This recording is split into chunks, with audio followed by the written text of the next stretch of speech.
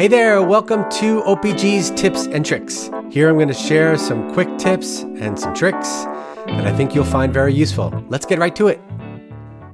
All right, let's get into a new tip and trick. This one is a fun one.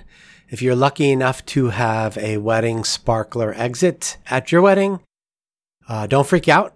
I have got the tips that you need.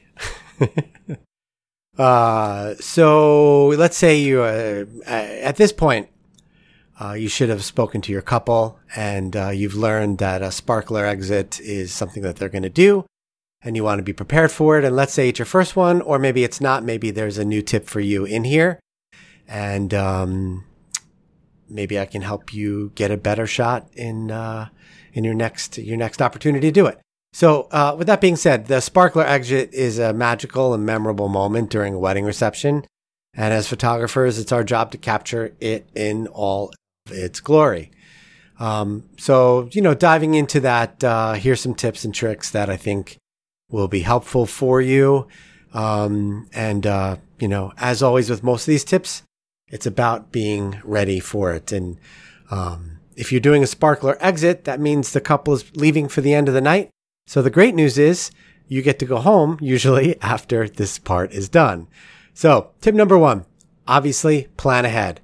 Planning is key when it comes to capturing the sparkler exit. Make sure to coordinate with the wedding planner or the coordinator to determine the best location, time, logistics for the exit. Get over there early and scout the area, find the best angles, and ensure a smooth flow for the exit.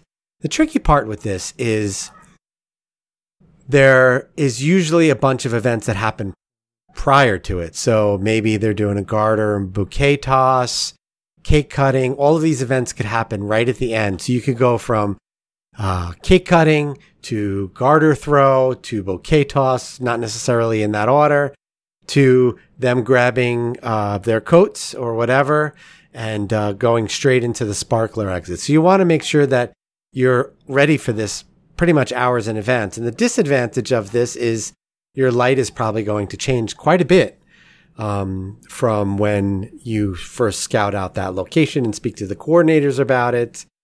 So hopefully you have some help in the coordination of it.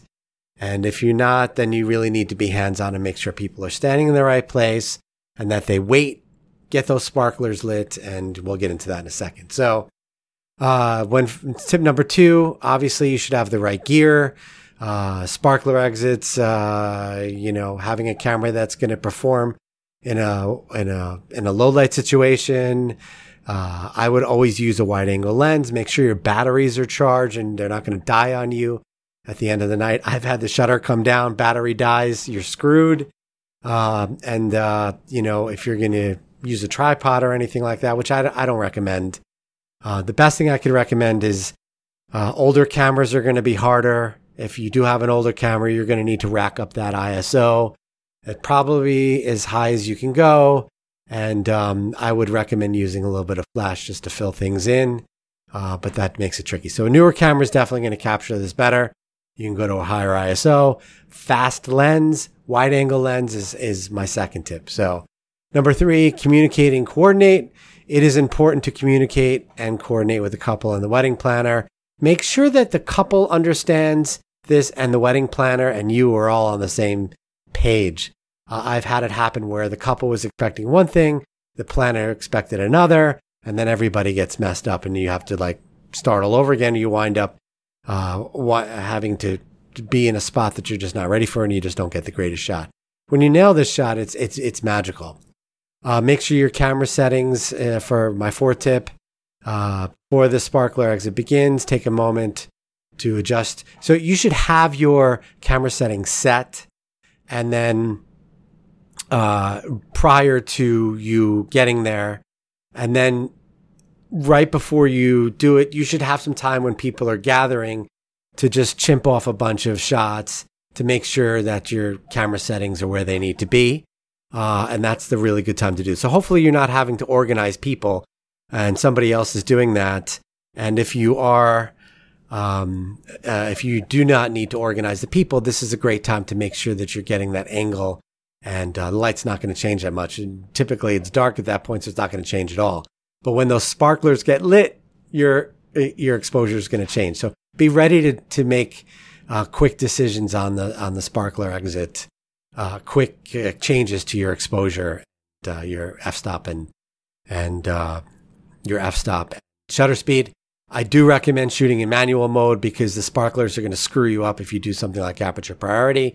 You're going to wind up with a bunch of exposures all over the place. So lock that thing into manual exposure and shoot away with confidence. Tip number 5, capture the details and emotions. During the sparkler exercise, it's important to capture both the details and the emotions of the moment. Focus on the couple, their expressions, and the sparklers. And I would do it in that order. Focus on the couple, then focus on their expressions, and then focus on the sparklers, if that makes sense. That's super duper important because the most important thing here is the expressions on their faces. They're saying goodbye to their friends. It's a really emotional moment. They will be laughing and crying, and all kinds of things can happen during this time. And focus on the couple, then their expressions. That should be your secondary.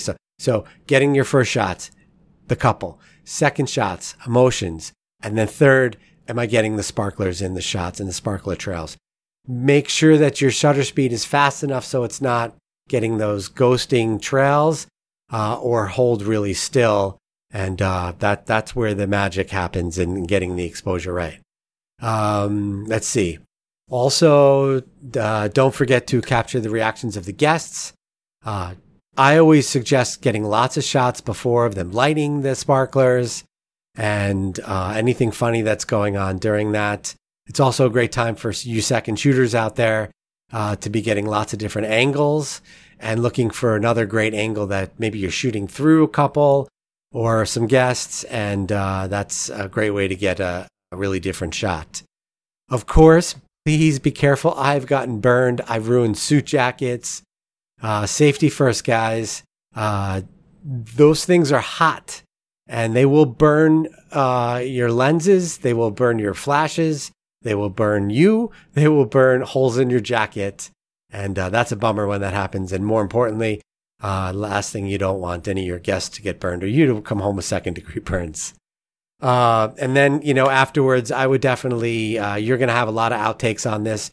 If you're shooting for your own portfolio, don't edit hard on this. Oh, you're only looking for a couple of great shots. And my tip on that is if the couple comes back to you looking for more, just say no. You have everything that's in there. Those are the best shots. Everything else I edited out because there was just nothing good there, and be confident about that. So that's one tip I can give you on the delivery of that. They're always looking for something more on those shots. And unfortunately, sometimes we just don't. What they expect in their head is not really happening. What's in reality. So that's my tips on capturing a sparkler exit. Planning ahead, using the right gear, communicate and coordinate, get your camera settings properly. I'm not in these tips and tricks. I don't really get into the settings. Go to YouTube for that. You can get that, or there's lots of places to get out there. But if you're an experienced shooter, you should be able to establish that exposure pretty easily. And don't forget to capture the details and emotions of the moment, and prioritize safety throughout the process. Hope that helps. And hope that you enjoy this tip and trick. Have fun out there and be safe, everyone. Hey, do you have a tip or trick you want to share with us? Please email me, jgroup@orionphotogroup.com. I would love to hear your tips or tricks, and we'll even send you a nice little reward for doing so. Till then, thank you.